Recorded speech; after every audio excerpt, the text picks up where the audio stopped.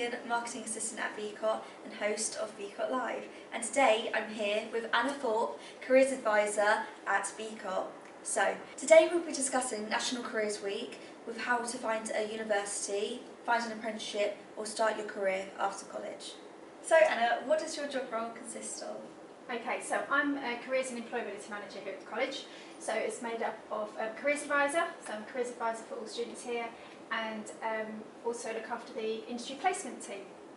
So I spend a lot of my time giving careers interviews to students and supporting them with their progression role, but also looking after the industry placement coordinators, so supporting students going out on placements, so they have those good opportunities to help them make their progression decisions. Yeah, and how did you end up getting a job role? Okay, so I trained as a careers advisor way back when Connections was still around. I don't know if you've heard of Connections, a long time ago. And then continued to work in education, but in different roles. And originally started here as a retention and progression tutor. Probably about six years ago now, 6-7 years ago. And then opportunity came up for the careers role. So progressed back into that because I was keen to get back into careers advice. Lovely. And so for students, finding their passion, finding what subjects they like, how does somebody do that if they are lost in what they want to find? Okay, I think there's many different ways. I think talking to lots of different people, it's really good. So talking to family and friends, talking to tutors. I think that it's just kind of trying new things as well. So yeah, definitely. There's lots of different resources out there. There's lots of things they can look. There are careers quizzes on things like ucas.com and on Eclipse, which we can give information for. They'll get those from the RAP tutors in PD sessions. But also try new things. So often people in the work will go out on work placements and try something, which is really beneficial because even if they don't like it, they've learned that they don't like it. So there's always, trying new things is a real key thing. Yeah, definitely. And throughout COVID, these students didn't even get the chance to find what they loved and do work experience, say, at school. So it must have been quite hard for them to actually find a passion to then choose a course at college, because some of them didn't even do their GCSEs. No, exactly that. How difficult would that be? No, it's really tricky. And I think that we're lucky that there are so many online resources. Yeah. So you have got the National Careers Service, and you have got UCAS has got better and better because it's not just universities now. Yeah. It's got all the information about apprenticeships and jobs and the careers quiz, which I think just gets you thinking and gets you think, okay, what could I do and what are the different options out there for me? So yeah. And how do you support the students when they're making their next step decisions? Okay, so a variety of different ways. We have one-to-one drop-in sessions, careers drop-in sessions on a Monday and Wednesday in F019, the careers room. We also have a load of progression events throughout the year. So at the end of this month we're going to have the 3-day progression event, which is the main one for students, hopefully something there for all students. We have a day of universities, so on Tuesday the 28th we'll have all the universities in, where students can speak to the university representatives. If they're thinking about universities, there'll be talks from them talking about the benefits, student finance, all those sorts of things. Can you list any? Any university, so Oxford Brookes, Reading, Winchester, Solent, all that, so lots of universities coming in. We've got about 18 lovely. currently signed up. And then on the Wednesday, the 29th, it's our wellbeing day for students. So we've got a smoothie bite, we've got musication station, we've got a motivational speaker coming in. So all sorts of different things, again, to support students with that whole movement of thinking about progression. And then on the third day, that'll be the 30th of March, it'll be the Employers' Day. So we invite employers that actually have opportunities for students. So they have to have a job or a volunteering or work placement opportunity. So students can speak to the employers that come in, again, to help them with those decisions, progression options. So it's all about, sometimes people know exactly what they want to do, and sometimes people don't, and it's okay not to. You don't have to know what job you want to go into, but it's through trying and speaking again to different people.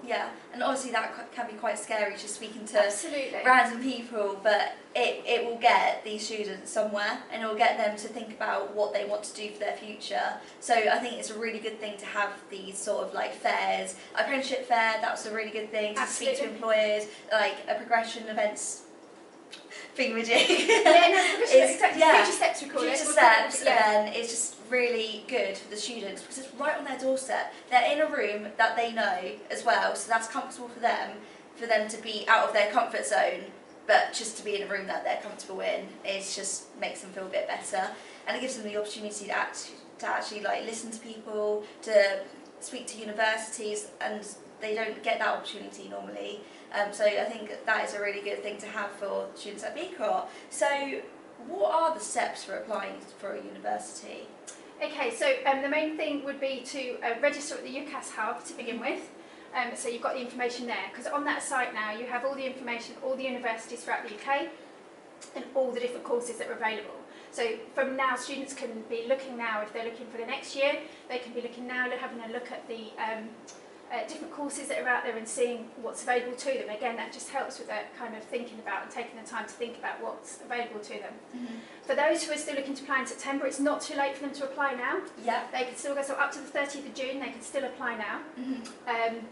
But it's about contacting universities at this point, because a lot of the spaces will have been taken. So is that the clearing?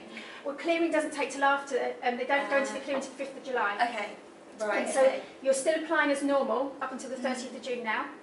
But again, I would advise that they contact the universities directly. But if they do want any help with this, then do come and they can come and have a chat with me. I've got a QR code outside the careers room in F019, so students can book appointments directly. That's really good. In addition to the drop-in on the Monday and the Wednesday, 11:30 till 1. Oh, lovely. Okay. And what about applying to an apprenticeship? Okay, so again, it's about doing that research, finding out what's out there. We're really lucky because we do have an apprenticeship team on site over in Northside, so they can go and have a chat to them directly. Looking around what employers are out there, so as well as we've got the apprenticeships.gov site to search for vacancies, but also I would say a lot of people find jobs and apprenticeships through who they know, through family and friends. So thinking about what it is they want to do, and doing some of those, the careers quizzes, or coming to have a careers interview to find out and explore those options a bit more, to find out what they're interested in first, and then looking for the vacancies. You can even in places like Indeed to see what jobs and apprenticeships are out there. Definitely. And just saying, okay, what is in my local area, being realistic about how far they'll travel.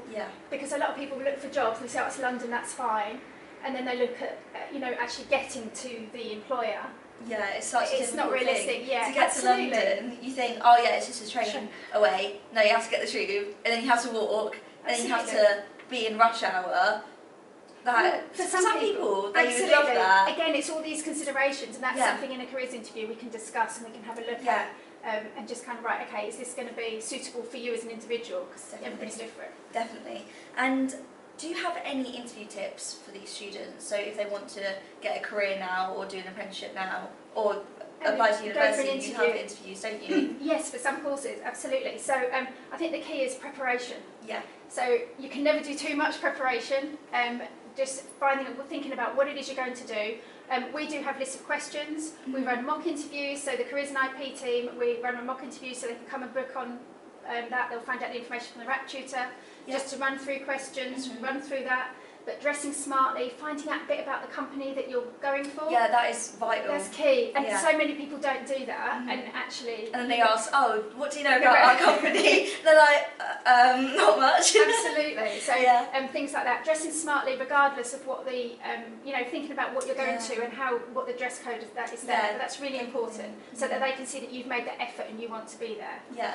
And also things like the good eye contact and being able to show that you're listening and engaging in the process. And also having a couple of questions at the end to ask the employer. So just being prepared in that way. But again, this is something we can also support with the college. We've also got body swaps, which are the VR headsets that they can use in the Learning Hub. So if any students don't want to speak to somebody in person but want to practice these communication, employability, interview skills, they can do that as well. So if they speak to somebody in the Learning Hub, fantastic. So that is really good. And with an interview as well, you go to a company, but you want to make sure that that company is right for you as well. And I think some people don't realise that they need to make sure that they feel like this is the right place for them.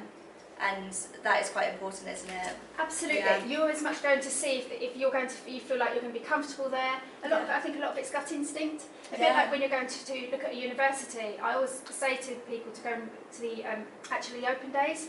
Not a lot of people are just applying, but if they haven't visited, they don't know what it's going to be like. Yeah. So I think you do get that gut instinct if you're going to feel like you're going to fit in somewhere and it's going to be the right place for you. Yeah, because when I was applying for unis back when COVID was a thing, so I was in college and COVID, it was like right in the middle of it. I couldn't see these universities and I just felt like so lost, and I just didn't know whether I wanted to go to university either. And I did dance and drama. This is completely different to what my job role consists of now, but there is a creative side to it, and I did really enjoy the creative side of something, but I also did enjoy the business side of other things, and that kind of does equal marketing, really. And going to university, I went to, the only one university I went to was University of Surrey, and I just didn't feel it, and I really wanted to go, but then I thought, I actually don't feel like it's right for me.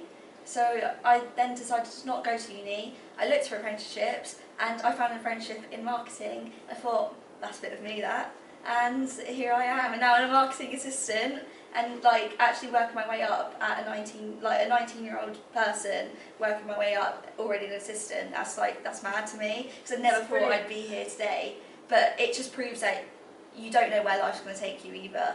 Absolutely, and it's interesting what you say there. It's, quite often people look at the jobs and say, are quite set and say, right, I'm going to get a job in this or a job in that. Yeah. Instead of thinking, actually, what's my skill set? Yeah. Yeah. And looking, because then if you actually explore the skill set a bit more, which is what the careers quizzes online are about, and during a careers interview we would look at, it's about the actual skills that you have, and then looking at the range of jobs that suit those skills. Yeah.